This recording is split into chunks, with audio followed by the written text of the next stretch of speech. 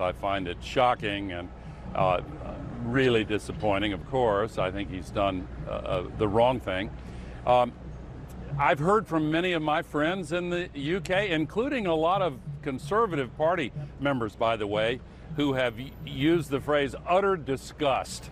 And some of the young people there feel as if their generation's been stabbed in the back. I mean, it's really shocking to me. But the fossil fuel companies have used their wealth and influence and political connections to slow things down, and they fight tooth and nail against anything that would reduce the burning of oil and gas and coal. And they're much better at capturing politicians than they are at capturing emissions. And you can sometimes tell when they've captured one.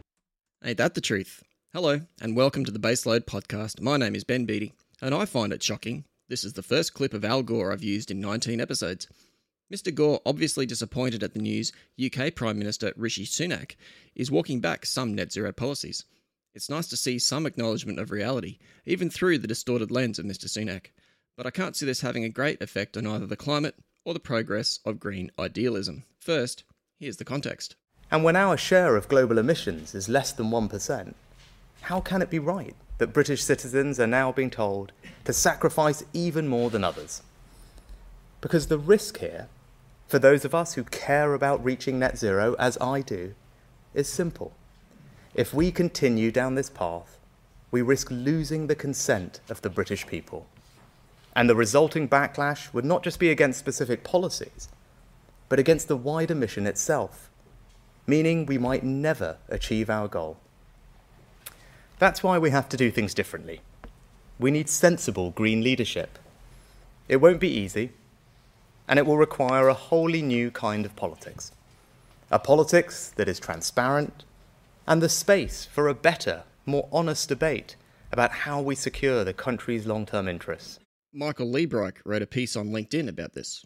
He says, let's look at the substance of what Sunak announced. He has blocked proposals to tax meat and flights, to force each house to have 7 bins for recycling, and to let strangers into our homes to rip out our boilers. Scandal. Does he not care about climate change? But wait, there were no such proposals. It's a trap for Labour. So oppose Sunak's net zero reset and they become the party of meat taxes, holiday taxes, 7 bins and forced boiler removals. Sunak also announced, of course, that he was pushing back the dates for banning internal combustion engine car and gas boiler sales. This is more troubling because now we are talking real changes to real policy in areas where the UK needs to see hundreds of billions of pounds of investment to get to net zero. So how do we do that? What is our new approach to achieving net zero? Well, first, we need to change the debate. We're stuck between two extremes. Those who want to abandon net zero altogether because the costs are too high, the burden's too great. They don't accept the overwhelming evidence for climate change at all. Or maybe, just maybe, we don't accept the dog-whistling, ridiculous rubbish that's promoted by you guys. Now, all I can say is that from what I've seen that's been put on the table, absolutely not. There's no way I'd support net zero emissions because it seems like this is just another idea to help people who are guilty about carbon emissions net off their sins by sending the bill to country areas, which is exactly what we've done so far. This is not a forecast of doom. It's actually the history of how we've reduced our emissions. The way we've reduced carbon emissions in Australia to date has been by locking up whole lots of land in rural Australia, shutting down job opportunities, stripping property rights away from farmers, while emissions in the cities have gone up. Matt Canavan on the Guardian Australia podcast in July 2021. Still one of the best interviews in the lion's den that I've heard to date. I didn't realise that with you. Do you not actually accept the climate science? Oh, I do accept there's a link. I'm happy to talk about it too. There is a link. Obviously, there's a link between carbon emissions and temperature. I think that it's massively over-exaggerated. And what does Ms. Catherine Murphy have to say about the climate change? This is literally whether we live or die, whether or not life can be sustained on the planet, and whether or not the level of prosperity that I have enjoyed, that Adam has enjoyed, that we hope to bequeath to our kids continues. You know, we are one of the most carbon intensive economies in the world. We are sitting ducks, literally. And then there are others who argue with an ideological zeal We must move even faster and go even further, no matter the cost or disruption to people's lives, and regardless of how much quicker we're already moving than any other country. Ideological zeal? No way. We should just put aside the last 10 years of denial and dysfunction and get on with the job of getting more renewable energy into the system, storing it, firming it when we need to at night. The Energy Minister, Bowen, is a very stupid man with a capital S. Alan Jones not holding back there on his assessment of our current Energy Minister. The current policy driving Australians into the ground is our 43% emissions reduction commitment to the Paris Agreement, realised by attempts to reach net zero by 2050 and achieve 82% renewable electricity by 2030. The people who want this to happen fall into what I believe are several groups. First, there's the folks who actually think that forcing a huge amount of wind and solar into the grid will have positive results. That would be lower electricity prices, an improved economy, milder summers, predictable rainfall, stable sea level, and that climate crisis will be avoided as a result. So many good things, right? I mean, who wouldn't want that? Another group believe the transition will cost an absolute fortune, but it's necessary to avert climate catastrophe, therefore it must be done regardless of the cost. There's another group who, in my opinion, see authoritarian mandates for widespread control of emissions as an opportunity to be exploited, a means to an end, with the goal being greater control of global financial markets and governments. We'll leave that third group for now and focus on the second group, people who I believe completely understand that this green transition is a massive cost on consumers but desperately want it to happen. To them, the cost is worth it. Unfortunately, these folks are often well regarded and their opinions and insights on energy completely trusted. This makes them relatively influential. So when they mislead their audience, even by accident, they debase the entire debate. One example of this inaccurate and misleading information was generated recently by Alan O'Neill, a commentator on the popular What Clarity blog and somebody who should know better. In a discussion about the very low demand seen by the South Australian grid on days with mild temperature, not hot, not cold, and good solar conditions, he wrote this: "Good illustration of the flexibility of large-scale solar and no doubt wind responding via the price mechanism to the inflexibility of its small-scale rooftop PV cousin. Solar's primary characteristic is that it comes online when the sun shines and then goes off. The output of solar panels is completely 100% tied to the sun and therefore by definition is completely inflexible, similar for wind turbines and the local wind conditions. Flexible implies a range of motion, the ability to bend and be pliable. Referring to wind and solar as flexible is a classic case of the renewables industry abusing the language. Alan, please do better." Another example I came across is from a lady called Catherine Woodthorpe, president of an organisation called the Australian Academy of Technological Sciences and Engineering. I've been a professional engineer for 20 years and I've never heard of it. From the Academy's website, it describes Catherine has been a professional director for over 20 years. And from Wikipedia, it appears Catherine started out in chemistry. Okay, that's great. Here's what she says about the Australian electricity grid on the Renew a Comedy podcast. What would a 2035 net zero target require of the grid to allow the rest of the economy to follow in behind? Well, it clearly requires accelerating the amount of renewables we have in the grid, the amount of firming that we have in the grid, whether that's predominantly through batteries, but things like solar concentrating thermal also provide firming. It needs, and absolutely the likes of AEMO and others are completely cognizant of this and working hard and fast to get there as well. But there are new technologies coming on board, or more importantly, old technologies are getting improved. So solar PV is continuing to improve in its efficiency. Solar concentrating thermal is coming into a price range that's now feasible to put that into the grid. So we have the technology, it's just the will to implement, and it will take a lot of work. We're not pretending it's easy, but it needs to be done. Now, people who listen to me on this podcast know I believe that everything Woodthorpe said there is complete horseshit. The premise of the interview on Renew a Comedy is that the Australian Academy of Technology and Sciences believes Australia must pursue net zero by 2035. Let me read from the website. The Academy is calling for a national effort across all Australian sectors, governments and industries to set an ambitious benchmark for innovation which will equip the nation to become the renewable energy superpower it aspires to be. The science is unequivocal. The climate-induced catastrophes are irrefutable. ATSE calls for leaders across every Australian sector to join us in making Australia a front-runner amongst global peers, in setting an ambitious target of net zero greenhouse gas emissions by 2035. This science-based target will set a critical benchmark for Australian action, incentivising investment, applying innovative solutions, and giving a clear signpost to industry and governments to drive rapid deployment of existing and mature low-carbon technologies, as well as develop and roll out emerging technologies and exports. To meet this ambition, with the federal government in the driver's seat, Australia should prioritise upskilling our workforce and develop and urgently apply evidence-based solutions across all industry sectors, particularly in energy, transportation, manufacturing, construction, minerals and agriculture. Meeting this target will be a monumental challenge, but with immediate and large-scale action to invest in skills and infrastructure, as well as political, policy and regulatory support at all levels, it is achievable, said Dr. Woodthorpe. Is it everybody at the Academy of Technological Sciences and Engineering who believes this, or just the elites? Roger Pielke Jr. is an American scientist who writes about politics and climate while researching extreme weather events and the IPCC. He was a guest on the COB Tuesday podcast recently. If you just look at the discourse, and when we see this from Guterres, who's the UN Secretary General, talking about, it's code red for the planet, global boiling. There's this political idea, this theory of change out there that we need to scare the bejesus out of people, and then they'll get politically motivated. And we see this in a lot of discourses. And the reality is, if you want to decarbonize a global society, that's a century-long project. And you're not going to keep people scared for a century. And he's right. A culture of fear permeates the energy debate. Let me rephrase. A culture of promoting fear permeates the energy debate.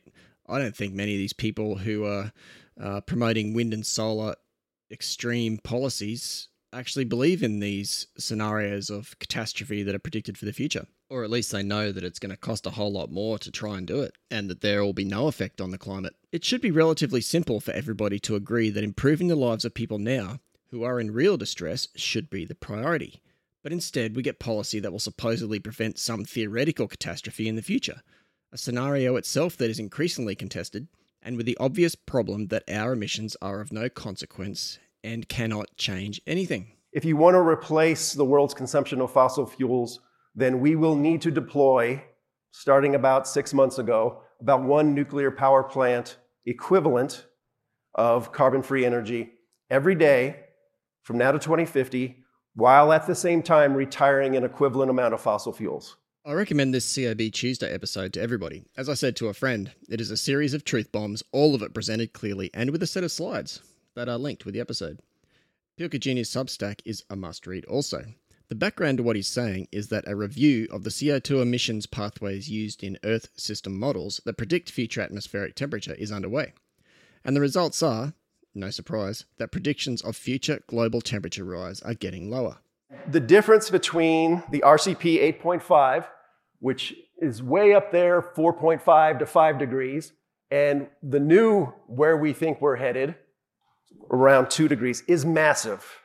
The change in perspective of the climate community itself on where we're headed and what that implies for climate change is going to, and this is not an exaggeration, it's going to revolutionize how we think and talk about climate policy. Climate futures, things can still change, but climate futures today are much less apocalyptic than they were 5 years ago.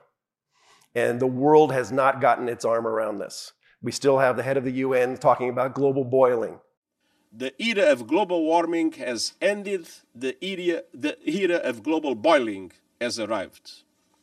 The air is unbreathable, the heat is unbearable, and the level of fossil fuel profits and climate inaction is unacceptable. I know who I find more believable. So if the climate science is updating its scenarios, and lots of people seem to know about it, even I've heard about it here in Brisbane, Australia, why can't this information start to filter its way into policy? Through the media, the bureaucracies, the academics, the professionals. If the apocalyptic scenarios are bullshit, why are we still subject to fear-mongering? Does Woodthorpe and those in her organisation have any capability to keep up to date with the science? ATSI's unique in that we spread across not just academia but deeply into industry and government scientists as well. So we have some 900 fellows, or just shy of 900 fellows, all of whom are leaders in their fields of science, applied science, technology and engineering. Perhaps Pilkey Jr. could help them out. All right, so here's the 3 things you ought to know about climate and energy. The global energy transition has not yet started. Second, extreme weather is widely misrepresented, unfortunately, by scientists and in the media. And the last one is a big one. And the world of discussions of climate science and policy is going to change on our watch in the next couple years. The climate scenarios that are widely used in research and policy are out of date. The climate community recognizes this. There's going to be new ones. It's going to dramatically shift how we talk about this issue. Over time, this podcast has evolved into 4 main sections. The first section, the opener, sets the scene and I contrast some of the dumb things our energy decision makers say against facts and logic from more sane contributors, in my opinion anyway. The second segment contains more of a monologue, an editorial with a few pieces thrown in. A third is me interrupting and fact-checking an interview, usually courtesy of the ABC or similar. And the fourth is an interview, if I've been lucky enough to get somebody to come on the show. Some of these monologues I write ahead of time because it's much easier to edit when you don't stop and pause to consider the next thought, and it's much better without the ums and ahs. Now, I'd written a monologue before the events in the Middle East, but the atrocities and the subsequent public celebration and sympathising has disturbed me deeply, and what I'd written seemed banal and irrelevant. Listening to Australian politicians, elected to represent their community, come to the very edge of saying the Jews deserve it disgusts me to my core. Thankfully, there are very few of these politicians, and hopefully even less of them in the future. This is a global historical turning point. You will remember where you were and what you were doing on 7th of October 2023. As a result of this, I guess all of the above, I realise that telling the truth is the single most important act anybody can do. I suppose I always knew it and deemed it important. But these events have elevated telling the truth above every other concern. Every good deed is based on truth, and all evil is based on a distortion of the truth. And even if you can't do anything else, you can still tell the truth. I see a schism opening in the world, a rift between those who want the truth, who cherish and nurture the truth, and others who deny truth and facts, who employ illogical arguments to support their ideology. This is literally whether we live or die, whether or not life can be sustained on the planet. Keeping global warming to less than 2 degrees, well less than 2 degrees, preferably 1.5. And if we don't manage to do that, we may as well say goodbye to the reef. The unprecedented fire events that we've had recently will become every other year, and large parts of Australia will become both uninsurable and unlivable. $387 billion would be the cost to replace the coal-fired power in Australia with nuclear. We are seeing what the extremes of bad ideology do to people, not just in the religious political mess between Jews and the Arabs, but in the anti-human degrowth insanity of other extremist groups like Just Stop Oil and Extinction Rebellion, and their enablers in politics and media. It's futile to argue facts and logic with ideologues. These people do not want answers. To them, facts are irrelevant and logic is abandoned, unnecessary, discarded. The entire concept of net zero is destructive and dangerous. The justification used is that climate catastrophe must be averted or humans will perish from the earth. This is nuts. How does anybody make these claims with a straight face? Well, get on YouTube or Rumble and watch the eyes of these people as they say outrageous things. This is fanaticism. There is no debating these people. They cannot be dissuaded. Ignorance is not their problem. Knowledge is not lacking. Last episode, I pointed out patches of civil unrest occurring as a result of the implementation of net zero policies, and this is just the start. I'm afraid that the situation in the Middle East has turned up the temperature. Many more people suddenly realise there are savages living amongst them, people whose hatred and violence hides just beneath a placid and compliant surface. There are many side effects to this awakening, and one of them is a heightening of senses as the realisation grows that danger is close. This heightened awareness makes people generally more sensitive to lies and obfuscation, And this comes on top of the big pharma COVID era and the voice referendum, big tech censorship, anything else you care to mention. Who lies to us the most? When politicians, media, corporates, celebrities, academics all tell us that net zero measures are necessary to save us from global catastrophe, as they drive us into higher living costs, restrict our freedoms, tighten the screws on our lives, more people will notice and more people will ask questions. And as they ask more questions and they are lied to even more, the distrust and scepticism will grow. As I record this, we are paying around $2.30 per litre for unleaded petrol, and still over $2 per litre for diesel. Australia imports 25% of its refined liquid fuels from Singapore, and guess where Singapore gets 65% of its crude oil? You got it, the Middle East. Our energy security just took another hit, and we can expect petrol prices to remain above $2 per litre forever. It's the new low. We have corporations, councils, state governments and the feds locking taxpayers into long-term contracts with increasingly expensive wind and solar, telling us it's cheaper while they throw taxpayer money at transmission, batteries and subsidies to entice parasitic foreign investment that pays no royalties, employs few people and gives no consideration to the farmers and communities interrupted.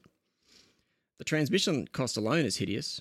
A representative from the Marinus Link developers boldly stating on the Renew a Comedy podcast that Tasmanians would be exposed to as much cost as they can bear, as a result of the multi-billion-dollar transmission line now almost guaranteed by Mr. Bowen's taxpayer funding. The challenge for us all, if we care to, is to identify who is telling the truth. Is it Chris Bowen, Energy Minister? Is it Daniel Westerman, head of the Australian Energy Market Operator? Is it Catherine Murphy at The Guardian or Simon Holmes at Court, the renewables activist? Is it Claire Savage or Anna Collier, heads of the AER and the AEMC, respectively? Is it the energy ministers of the various states, D'Ambrosio, De Brenny, Sharp, Cootes and Tonus? Because these are the individuals now making decisions, or failing to make them, that are rapidly sending this country's energy security down the drain with the fallacy that a wind and solar-based electricity system will both result in lower costs and save the world. We are going to massively increase our renewable share, as we absolutely have to, if we are going to play our role in arresting climate change. Who is AEMO acting in the best interest of? I'm really clear that AEMO's role is to ensure safe, reliable and affordable energy today and to enable the energy transition for the benefit of all Australians. The Coalition at the moment is running a jihad about transmission. So what do we have to do? Quick recap. We have to replace fossil fuels. What do we replace them with? Saul Griffith put it very succinctly, we need to electrify everything. And we electrify everything with renewables, and those things that we can't electrify, like perhaps making steel or making fertiliser, we make green hydrogen. At this time, we're estimating that household prices could rise between 20 and 22%, depending on where you live. Indigenous Australians have a critical role to play in the energy transition. None of this happened by accident. It required ambitious renewable energy targets, a range of policies to support renewables like Australia's largest reverse auction and over $500 million to unlock all 6 of Victoria's renewable energy zones. Who of us would have thought that the Queensland Government, traditionally known as a dominant player in the fossil fuel market, would appoint a Minister for Renewables and Hydrogen? But what it really does highlight is the challenges that New South Wales will face when it comes to energy security and energy transition in coming years. We took to the election a policy of decarbonisation, electrification and incentivising electric vehicles in South Australia, and we're committed to continuing to do that. Are these people basing their decisions on a solid foundation of truth? I left out Tasmania, the Greens and the ACT. Tasmania, it's there, doesn't matter much. The Greens are repugnant, and it's shameful they hold any semblance of power in our political system. No airtime for their daft opinions. The ACT is irrelevant, as their Green politicians crow about their energy policy that accidentally sees softer price increases than the rest of the country. Go away, you imbeciles. What is needed, and the only way to reduce electricity prices, is a return to baseload, specifically coal. All states need to stop incentivising rooftop solar and forcing large-scale wind and solar into the grid, and halt all new transmission projects. New South Wales needs to give Eraring, Mount Piper and Vales Point their own coal mines that are excluded from exporting coal, as well as develop the Narrabri gas project and connect it to the larger gas system. Queensland needs to open up more gas for development, fix the ridiculous overindulgent royalty scheme, and come up with a way to secure domestic supply. I suggest there's a path for that, with a trade-off between domestic and export royalties. Queensland also needs to stop this crazy $60 billion plan to build the world's largest pumped hydro and a 500 kV transmission backbone up and down the coast. Victoria needs to replace its fading gas supply with onshore gas developments. The feds need to repeal the nuclear ban, include nuclear in the same subsidy schemes that wind and solar benefit from. ARENA, the Clean Energy Finance Corporation, the Renewable Energy Target. They need to stop the Snowy 2 project, prevent semi-scheduled generators from accessing subsidies, disincentivise rooftop solar, include utilisation rates and efficiency as targets for network cost recovery, kill off the rewiring the nation quango, and redirect the already promised money into a nuclear program. If all those actions were taken now, we might have secured our energy future by 2030. But we won't, which is why things will get worse, and it will take 30 years to unwind the madness we are subjecting ourselves to. You see, you can't argue with stupid people. When a stupid person is concerned, he starts behaving irrationally. This is renewable energy. Don't be afraid of it. Don't run away from it. The member for McMahon will put the This is renewable energy. The Energy Minister, Bowen, is a very stupid man with a capital S. But worse, he's arrogant. You see, you can't argue with stupid people. When a stupid person is concerned, he starts behaving irrationally. This is renewable energy. Don't be afraid of it. Don't run away from it. The member for McMahon will put the This is renewable energy. That finally, after 10 years of denial and delay, we have a government with one energy policy, one climate change policy. Now he's saying that the proposal to convert coal-fired power sites into nuclear small modular reactors would cost... The government says that would cost $387 billion. In short, he's made a fool of himself. Alan Jones, again, not holding back. And where does the government get its information? Who advises the government and these bureaucrats? Catherine Woodthorpe again. So we have an incredibly broad range and deep knowledge of the leaders of Australian science, technology and engineering who are bringing their minds to this problem. They're leading in terms of making this call, but also working on a number of different papers and statements and reviews that actually go into more depth in different sectors as to how we can achieve some of these outcomes that we need to, including, for example, the energy transition. How does an advanced economy perform while integrating massive amounts of wind and solar into the grid? Well, let's F around and find out, says our political, bureaucratic, academic, corporate and elite leaders. And it's always the same old stuff. Ask any renewable energy advocate for a level playing field and you get a hard no. Why is that? Because the aim is not about the climate or the environment. Everybody knows that wind and solar and batteries have a short lifespan compared to coal, gas and nuclear. The end game for the renewables lobby is dependency on these short lifespan weather collectors. The short lifespan is the key factor. It ensures the industry stays in perpetual build mode. They don't care about the additional mining, environmental damage or emotional distress caused by the spider web of transmission lines, land clearing for solar or the bird kills of the wind turbines, or the whales in the offshore systems. A level playing field will utterly destroy the wind and solar sector. Without subsidies, targets and levies, there is no renewables industry. That's certainly clear in the sector's strident opposition to any talk of repealing the nuclear ban, because what becomes after that?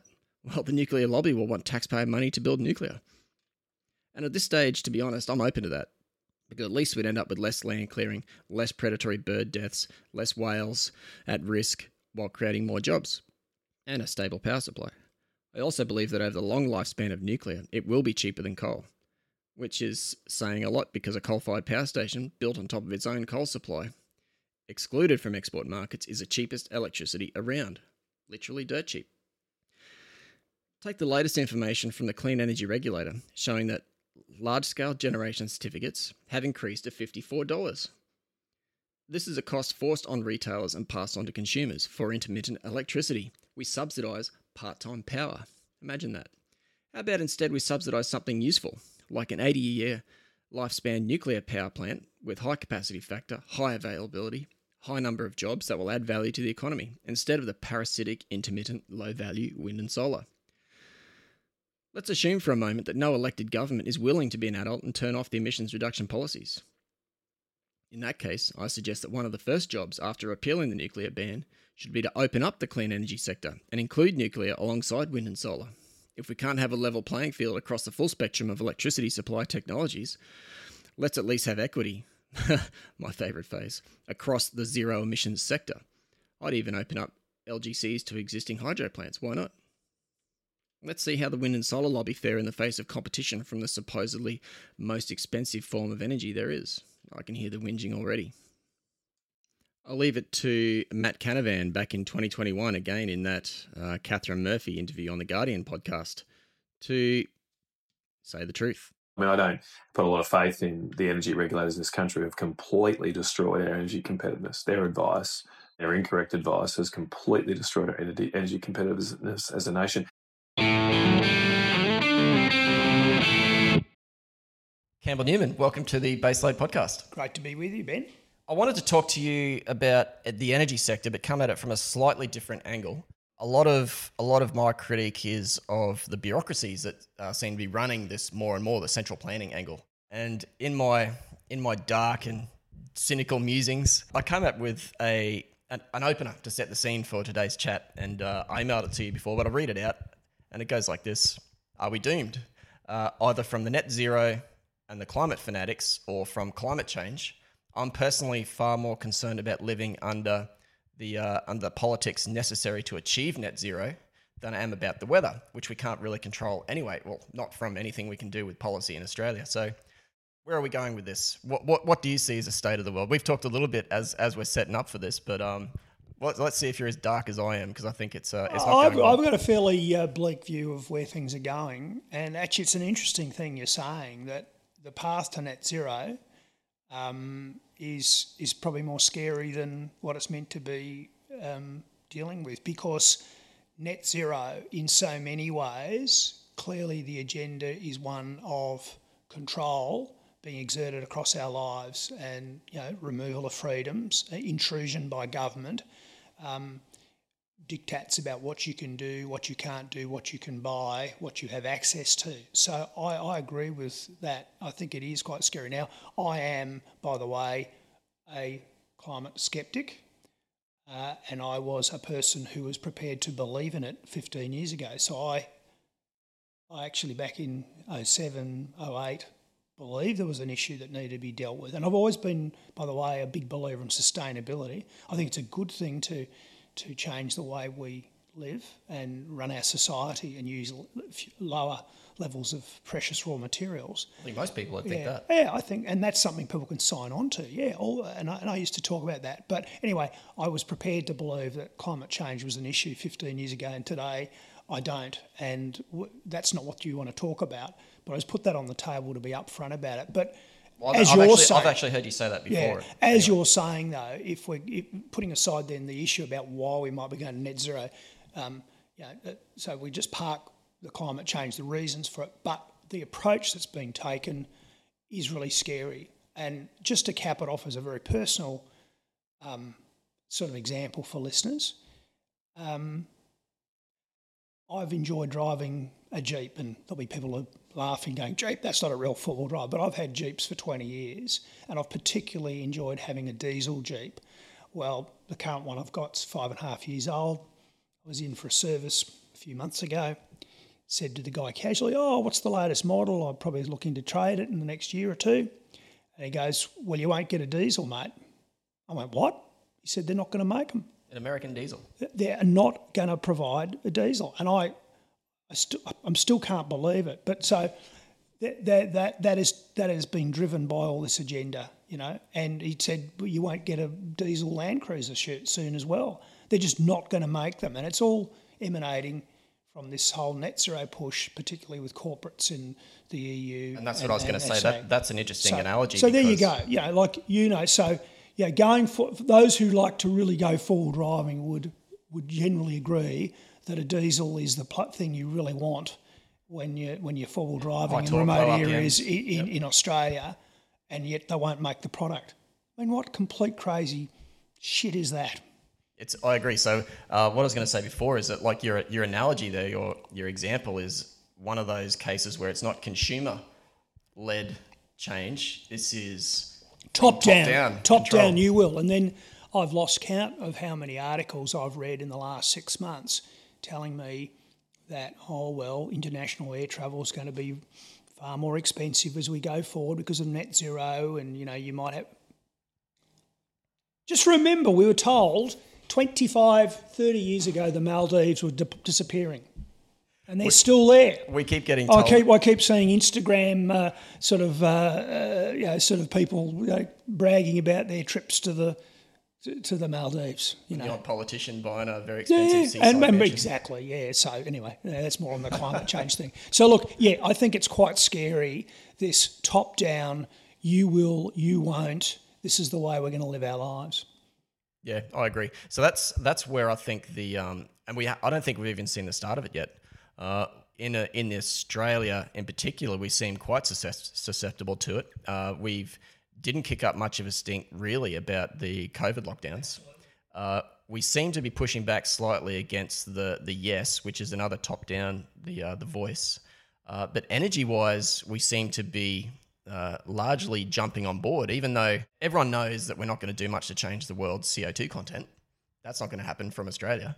But people seem very content to go with what the bureaucracies are saying. So, for example, the CSIRO says renewables are the cheapest. Now, AEMO says renewables are the cheapest. Mr. Bowen continues to rabbit on about renewables are the cheapest. Albo does it. Everyone does it. But the evidence isn't there. So why aren't we believing the evidence that we see? COVID, it's interesting what you've said. Just to quickly reflect on your lead in then. COVID was very worrying, the way the Australian community rolled over and let the governments do terrible things to them and take away their freedoms. And that really surprised me, but it does show where the country is now. We're not free-thinking, independent, to hell with government type people anymore, and people who like a laugh for that matter. We've been subjected to government sort of coercion and control over that 3-year period, and it's a bit scary. Hopefully, people will wake up, and I think a lot of people did wake up in the end of COVID about what was going on. But let's go straight to the heart of the problem. We are a resource-rich nation. We have plentiful supplies of fossil fuels and lots of other goodies that the world wants to buy. But just on fossil fuels, energy here should be cheaper than any part of the world, really. That's the simple fact. And in the days where we had a coal-fired power station, baseload, run grid, and engineers running it rather than ideologues and politicians, we actually had stable, reliable, cheap electricity. And we keep getting told that renewables will make it cheaper. Well, people have got to wake up to the fact that it's got more and more and more expensive. And that is because of this transition. And there's not some magic moment where it all becomes cheap. The reason for the high cost of electricity now is because they're putting in renewable projects. And the price of solar energy at the gate of the solar power plant, yes, is cheap. But then you have to just add the optional extra, which is an extension cord to plug it back into the grid, or the pumped hydro to make sure that you can get electricity at 2 a.m, or the battery. So, people at AEMO are basically lying to the community when they say it's cheap. If I'm kinder, it's just misleading, but it's leaving out the optional extra is the cost of the transmission, and that's tongue-in-cheek. It isn't an optional extra. So the true cost of electricity is what we should be talking about, and the true cost is the cost of getting it to your home. The solar power plant, the wind farm, plus the associated high-voltage transmission line, the switch yards, all the stuff that's required to get it to your door. That's the only metric. The reason we're paying high prices is they're building thousands of kilometres of transmission lines, and that is being factored into the cost of your electricity. So I just say to your listeners, wake up. Wake up to your friends, your family. You are really being hoodwinked here now. This is a huge con job, and we will continue to pay and pay and pay. And what does it mean? It means high costs for your family, but also it means your jobs are being driven offshore. It means manufacturing jobs will disappear from Australia. Anything that uses energy will go to jurisdictions where they don't have these mad policies. and many of them, if you like, are our competitors. Some cases are also suppliers to us now. They're not into this caper. They're not selling out their communities as our politicians are. And some excellent examples of that are companies like Brickworks. We've seen is it Rio write off their Gladstone smelter with the inability to cover the costs of the carbon tax, the new one, the safeguard mechanism, which unfortunately the LNP invented, but Chris Bowen has put on steroids and is proud of it. Another one would be the warnings from the diplomats of Japan and Korea, who say, please don't make our energy costs any higher. It's ridiculous. Well, just to go to something that's current in the news at the time that we're doing this interview, there's an article in the Australian today which talks about a deal, which we don't know the details of, a secret deal between the Victorian government and AGL, and the deal is to keep the Loy Yang Victorian coal-fired power plant going for some period of time into the future. That has to happen. Why? Because the renewables aren't in place. Why are they having to pay? Why are the taxpayers of Victoria through their government paying to keep a coal-fired power station going? Well, because the cost of wholesale power makes it uneconomic to run that coal-fired power station. But hang on a second, aren't Victorian consumers paying really high retail prices? Mm-hmm. So what do we know by that one story? Well, it's very, very clear.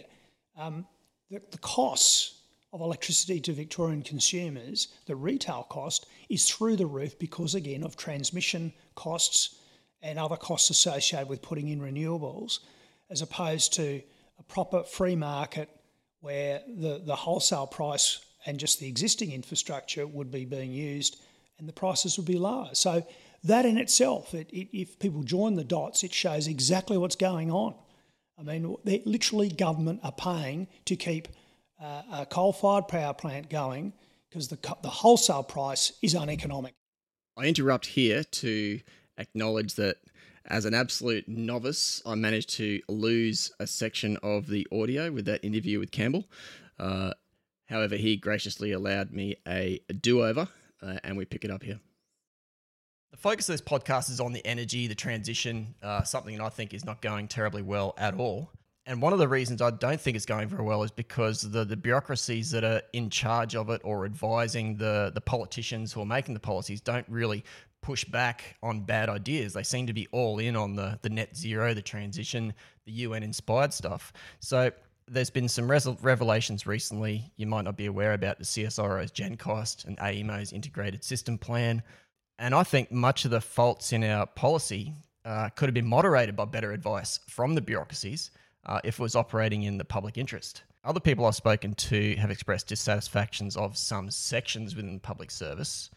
Do you have any thoughts on the performance of these bureaucracies, and how do we, if there are any problems with it, how do we identify it and fix it? Well, to be kind about it, it's a matter of groupthink that's going on. There's an orthodoxy that cannot and will not be challenged. To be unkind, potentially there are some people in there as well who are bluntly activists, and that's the problem.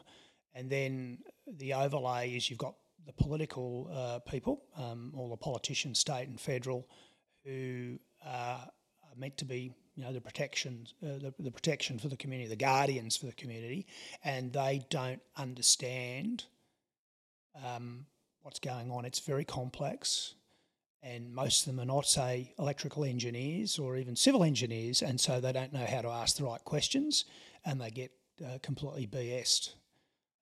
I just reflect when I was in office and we were in the subcommittee of Cabinet, which handles sort of budget matters, called CBRC. We'd get the people from the electrical supply industry in Queensland coming forward to make their case. And I tell you what, even with my technical background, it was really hard to get to the bottom of what was really going on. So that's it in a nutshell. Really, I think, though, if politicians really wanted to do the right thing by the community, they just should be saying and demanding and setting the policy settings and the legislative requirements that the foremost objective of the electricity supply system is cheap, reliable electricity. and it has to be benchmarked against best practice worldwide. And if you had those objectives, then the rest would follow. I can't disagree with that. And I think one thing you're probably not aware of in the background, there's a thing called the National Electricity Objectives, which is meant to be the pillars upon which the bureaucracies make decisions about these things. That's what they're assessed against. So in that, you've mentioned cost, reliability, and it's basically meant to set up the best thing for the consumer. But now we're going in and they're changing it to include emissions reduction. Now, I think this is incredibly dangerous and something that's an antithesis to making good decisions, because we're making decisions on emissions reduction as if it's as important as the cost of living, as important as the reliability. How do we get through to the bureaucracy that the consumers are the best? How do I say it? Not their market, but they're trying to support the consumers at the end of the day. That's their sole purpose of being, right? The public interest. How do we get through to the bureaucracy that public interest is the main thing? I think the politicians should be saying, as I'm going to say right now, that these people running the supply system are crippling our country. That's what they're doing right now. And at the end of the day, the livelihood of Australia going forward in the decades to come depends on low-cost, reliable electricity, and this bunch are going to really hurt the country economically. And it's time they woke up. I watched with horror the head of AEMO a few weeks ago on TV, spruiking one morning absolute rubbish about renewables being the cheapest form of electricity.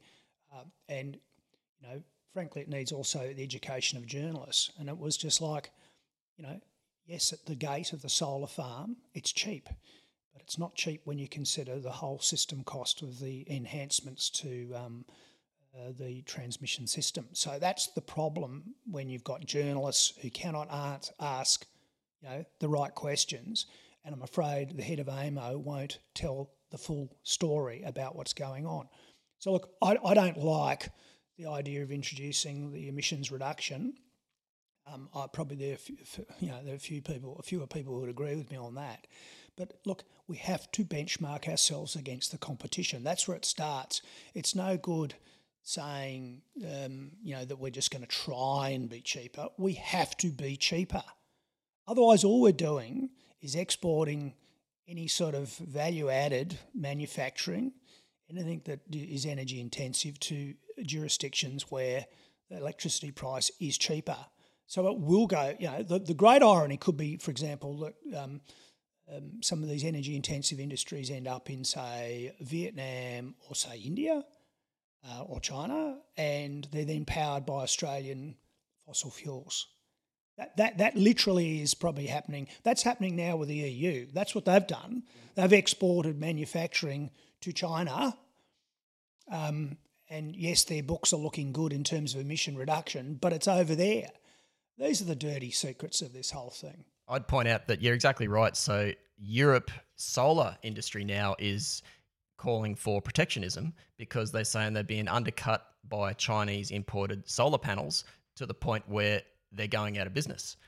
And so now they don't just need subsidies. They don't just need government protectionism. They're going to need mandates. And, oh, wait, we've got mandates already. But I agree with you. So I'd point out that your point that the other countries that are winning the energy battle are doing it with coal.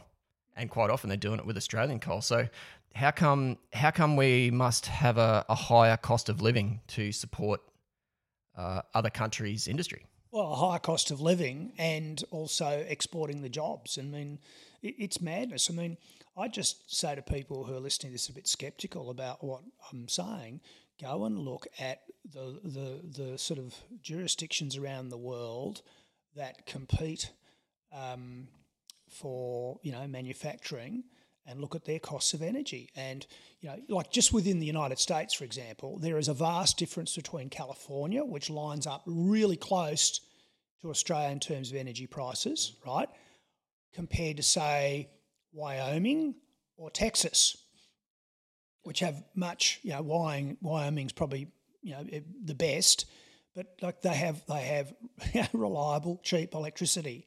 And what's happening in the United States? businesses are decamping from California and moving to low-cost energy jurisdictions within the states. Yep. And that exactly shows you what's going to happen. Look, again, we've got a stack of people sitting in all parts of the bureaucracy and in politics who are part of the groupthink, who don't want to get it, who've never done a real day's work in a real business, and have always been on the public service sort of teat, and they're the ones who are going to kill this country. They're responsible, and they need to be held accountable. Some people in politics have got to hold them accountable, and people in media have got to hold them accountable. That was exactly going to be my question. How do we turn it around?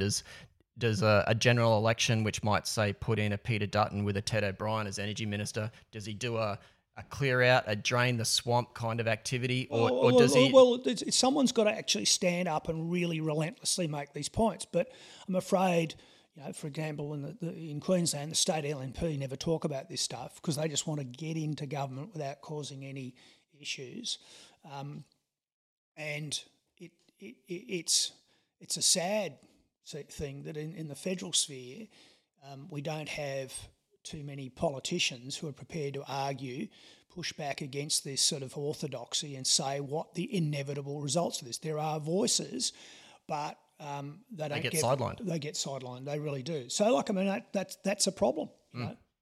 I like. I'm hoping to talk to Senator Matt Canavan sometime. And put some of these questions to him as well, because I think he's in the guts of it. He's one of the guys who does speak up about it. Well, he does.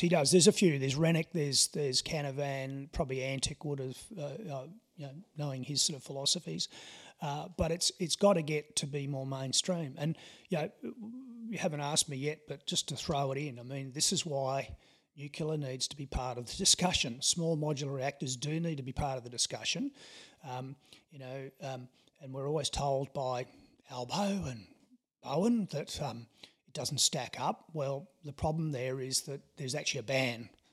Right? There is a ban. It's in the federal environment law that says you cannot have nuclear power in Australia.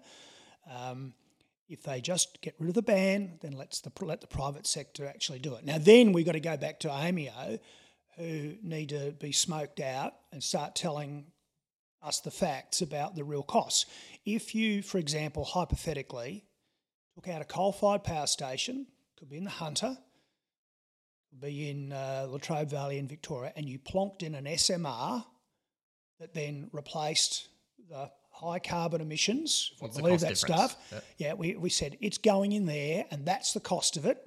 But all the transmission infrastructure, the switch yards, the transmission lines, they're all there. They don't have to be you don't need new infrastructure. You're just take one power station out, put another one in there.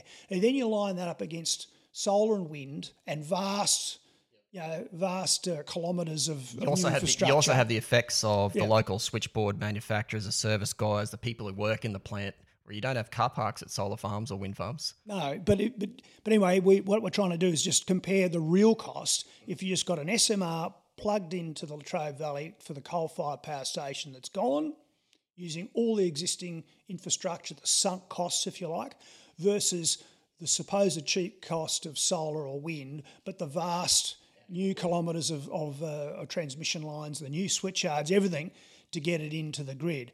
That's the real comparison. And again, I say, what are you frightened of? The people who are against it, that's simply ideological. The left of the Labor Party have been against nuclear for 50 years, and they just can't let go of this whole thing. Where even people in the Labor Party, the AWU, who are far more sensible, the right of the Labor Party, are prepared to talk about it. And I'm not sure if you noticed, but there's been a bit of a furore on social media. Just last week, Mick de Brenny, Queensland's Energy Minister, I think he's got climate change at the front of his title as well. He was making an address to the Smart Energy Council, one of the renewable energy lobbies, and he actually said the words, I don't have it verbatim, but he said that we can't lift the moratorium on nuclear because it will damage the renewables industry. And yes, that's exactly the ideologically you're talking about. I did see that. I think he referred to being, I think it was this. I think it was along the lines of it's the greatest threat to the renewables. Yeah, and you can see that from a mile off, exactly what you were saying. Yeah. If you take out a coal plant, put in a nuclear plant, what's the difference in cost? Because you'll get the environmental benefits from the emissions reduction. If you believe that that's an environmental benefit, then you should be after that. But if you're the ideology bothers me, and the fact that, like you pointed out, AEMO can't address that in an adult manner really bothers me. Energy security. Energy security bothers me as well. Many things bother me. I can see from the look on your face it might bother you too. How do the states go with energy security from a top down, from a premier's perspective? Would you had any issues if, say, New South Wales decisions affected Queensland's energy security? How would that sort of decision making process and thinking process go down? Well, that's an interesting one. I guess as, say, Premier of Queensland, really my responsibilities, start and finish with the people of Queensland. So, I would have been up in arms about things that might have affected, the reliability of the system in Queensland. Well, say if a New South Wales decision to close Liddell and then Eraring within a couple of years, and you could see that this is obviously going to push the prices up for everybody because we're interconnected, that'd be something to speak out about, wouldn't it? Well, it would be, and I guess bluntly, my position would be that we're not going to continue to pump our electricity down the wire if it means there's going to be blackouts in Queensland, and We thought a few years ago that the states weren't very powerful. And then when COVID came along, we found actually there were some things that the states could still do. So hypothetically, is it possible for a state to actually go, well, look, we're not going to do that. We're going to look after ourselves. You made these bad decisions. We'll pull out of the national energy market. And this was raised for Tasmania recently as well. They're talking about that because they're worried about Marinus Link. Well, I don't give, I could be cruder, but I don't give a toss about what happens for the lights on in New South Wales and Victoria. I care about the lights in Queensland being on, and again, cheap, reliable power. And if our premier's got any guts, if it looks like there's going to be impacts on the system, well, she should cut the cable. That's not what you do, but it's like we shouldn't have blackouts in Queensland because of stupid decisions interstate. By the way, the Queensland government are perfectly capable of making their own stupid decisions with, the minister that. Pioneer Dam. Well, by the way, it was interesting. By the way, I'll share this with you. I don't mind sharing this with you. My wife and I were in Billawheeler, so the heart of the sort of the coalfields and power generation, that part of the world, a few months ago, and we were talking to a gentleman in a cafe one morning, and he'd been talking to Brenny. And, De Brenny had been making noise, the whole government makes noise about we're going to shut this down and we're getting out of coal. But when De Brenny spoke privately, one-on-one in Billawheeler, he said, look, I'm here to make sure everyone understands that this ain't shutting down. They walk both sides of the street on this stuff. It's incredible, isn't it? Maybe he's not so silly. See, I met Mick De Brenny at a bowls club. There was an info night on the Queensland energy plan, and he probably did a few of them. And I had a beer with him, and he's a nice enough bloke. I get it. But I think it's his ideas that are bad. It's the ideas that are bad, but they're fundamentally bad, and they're driven by ideology and politics, not by what's right for Queensland. Yeah, correct. Because he's putting the priorities of his unions and his political team ahead of the consumers of Queensland. Anyway, that's a terrible way to go. Talk about people. Sadly, the sad thing about it is that the Labor Party is selling out, the actual members. The unions might have a particular view, but they're politicians too. It's an ideology they've latched onto. They're not doing the right thing about blue-collar workers in these industries, whether it be in coal mining or aluminium processing, nickel, whatever, you name it, refineries. They're not doing the right thing by the rank and file, and I'm quite happy to call that out. If you're listening, you know what the Labor Party are doing to you? By deceit, they're exporting your jobs to China, Vietnam, India. That's what they're doing to you. And it's about time, actually, the rank and file in those unions actually started to look closely, because if you won't have those jobs in decades to come if this continues for much longer. Even their ideas about turning Gladstone into a renewable hydrogen hub is just fantasy. No one's buying hydrogen when it costs more than natural gas, when it costs 4 to 5 times the price of natural gas. You can't export it without turning it into ammonia and then converting it back again at the other end. It's the whole supply chain of renewable hydrogen is a mess. Well, look, I've seen I've seen some real critiques on this in recent time that just point out how much of a I suppose leap that it would be. So I'm quite sceptical. I mean, hopefully at least something will happen there. I mean, because I'd love to see a new industry, but I'll throw one in. Maybe this will make sense. But when I was in government, one of the things we were doing is we were funding research into synthetic fuels, so using algae at the University of Queensland, and the thing about that's essentially carbon neutral. So you've got the algae gobbling up the CO2, then being used to produce, say, biodiesel, and you burn that and CO2 back in, and so you've got a cycle going. So it's a virtuous circle. Now the problem supposedly is it's too expensive in terms of, I can't remember the figures in terms of what it for equivalent barrel of oil, but it was more expensive. Now, just as I said earlier on, we need to consider the entire system. If we just sort of suspend disbelief and say, well, okay, if we can produce biodiesel at a certain amount, and maybe it's 2 or 3 times as expensive as the normal thing, but hang on a second. We then look at the system. We have a vast infrastructure for storage and handling logistics for moving liquid fuels. We have fuel stations all around the country. We have fuel tanks around the country. We have fuel storage facilities at port terminals and the like. We have pipelines. If you take into account that's already there and you don't have to replicate it, in other words, you don't have to create a hydrogen handling infrastructure, would it actually stack up? And I'm really intrigued by that. So I guess what I wanted to convey today is I'm open to new ideas. I like sustainability. I don't necessarily believe in climate change, and I think net zero is very dangerous. Small footprint's good, but though. I'm really, really keen to see technologies that actually reduce our footprint, our use of precious raw materials.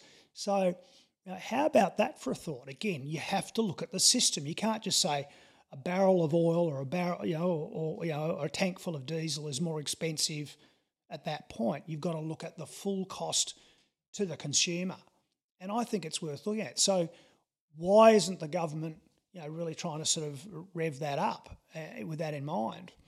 I'd like to see, and that's a good point. And by the way, that's a bit of an argument again. Like, why are we all betting on EVs?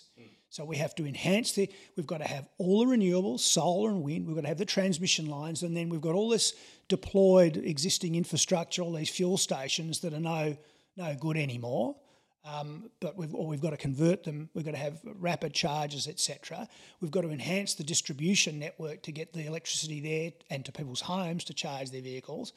What if we simply were looking at instead the cost of actually deploying synthetic renewable fuels? Locally made, which improves your energy security. Absolutely. I was reading, I don't know if you read Doomberg, but his latest piece was Australia focused. And he's talking about the risk to Australia of only producing its 10% of its own fuels locally, because we've been shutting down petrol refineries left, right and centre, and we import it from Japan, and Korea, more blah, Singapore. blah, blah about politicians. Go look at, listeners, go and have a look at all the sort of the media over the last 10 years about, fuel security, what's happened? Just nothing. Hopeless so-and-sos. Apparently we're I'm talking about all of them, by the way. This isn't just directed at the Labor Party. 100%. Just all. Again, these things are happening because we've gone down a certain way, Ben. We've said we're not going to do this and we're not going to do that, and we're going to make that expensive. So why would you refine oil in Australia? Of course you're not. That's why you're going to bring tanker loads from Singapore, who are somewhat more pragmatic. And amazingly enough, you mentioned the EVs, and harking back to your earlier point about the industries leaving Europe and America, and Australia, and you've got a flooding of electric vehicles made in China coming now. And we'll see that undercutting the Teslas and we've got these politicians talking these fantasies about, again, manufacturing stuff here. We've got all these wonderful minerals that are for the new economy. Well, we do. Well, the proof of the pudding is if you want to manufacture batteries in this country for this new wonderful net zero revolution, this is what you need. You need the cheapest electricity that is reliable, and that has to be globally competitive. It's got to be at least as cheap as the Chinese. You've got to have industrial relations. I'm not saying you have to pay people what they pay in China or Vietnam, but what you've got to do is you've actually got to have workplace flexibility so that management can actually get the productivity to compete with the Chinese in terms of units per labour out the door. And you've actually got to have regulations and planning law that allow you to quickly and efficiently build the factories to do this stuff. We don't have any of those things. That's the bleak view. So all this stuff from politicians about we're going to have this stuff, it ain't going to happen while we have these problems with our cost base. Campbell, you've perfectly outlined my three bugbears: the cost of energy, IR laws, and red tape. I think those three things are all not. None of it's improving in Australia, and I don't see how we can fix it in the short term. Well, we've got a federal government. I mean, this is a bit by the by. We've got a federal government who stands by and says nothing, while the unions over in WA on the massive LNG projects basically going, threatening strike action, which is actually raising the cost of energy globally, and nothing's said about it. And so it destroys Australia's reputation as a reliable supplier, while these unions hold not just Australia but the world to ransom. And we're seeing higher energy prices again. It's incredible, isn't it? Because when you think about Australia's position in the global economy, we're a resources supplier, we're an energy supplier, and companies out of Japan, governments of Japan and Korea, and now it's hitting European papers, are all looking at Australia going, well, you're not very reliable. It might be because you're raising taxes or royalties, or it might be because your unions are taking over, demanding whatever the conditions are. How do you think Australia's politicians should react to this downgrading in trust, I guess, of Australia as an energy supplier? I think it's really serious now. It's pretty remarkable, for example, that the Japanese at high level, ambassador level or government officials would start to say publicly they're worried about Australia's reliability. The Japanese are very nuanced, and they are reticent to make a splash. Unlike the person you're interviewing, they're very, very nuanced, very subtle. But when they stand up and go, "Hey, there's a problem here," you've got a problem, and we've got to listen to that. Again, for listeners, your prosperity is on the back of exports of iron ore, coal, LNG, and to a certain extent agriculture. That's what holds this country up. You kick the props out, the pit props out, think of the mine shaft, kick the pit props out of LNG and coal, you start to look like an impoverished nation, and that's what we'll be. We really now have to wake up to ourselves about this sort of stuff. Campbell, you've been a gracious guest on that note, which I hope is equally identifying a problem and identifying an opportunity. Thank you for joining me. Thanks, mate. Thanks for listening. We'll be back in a week. In the meantime, if you like the podcast, hit the like button, subscribe, tell your friends.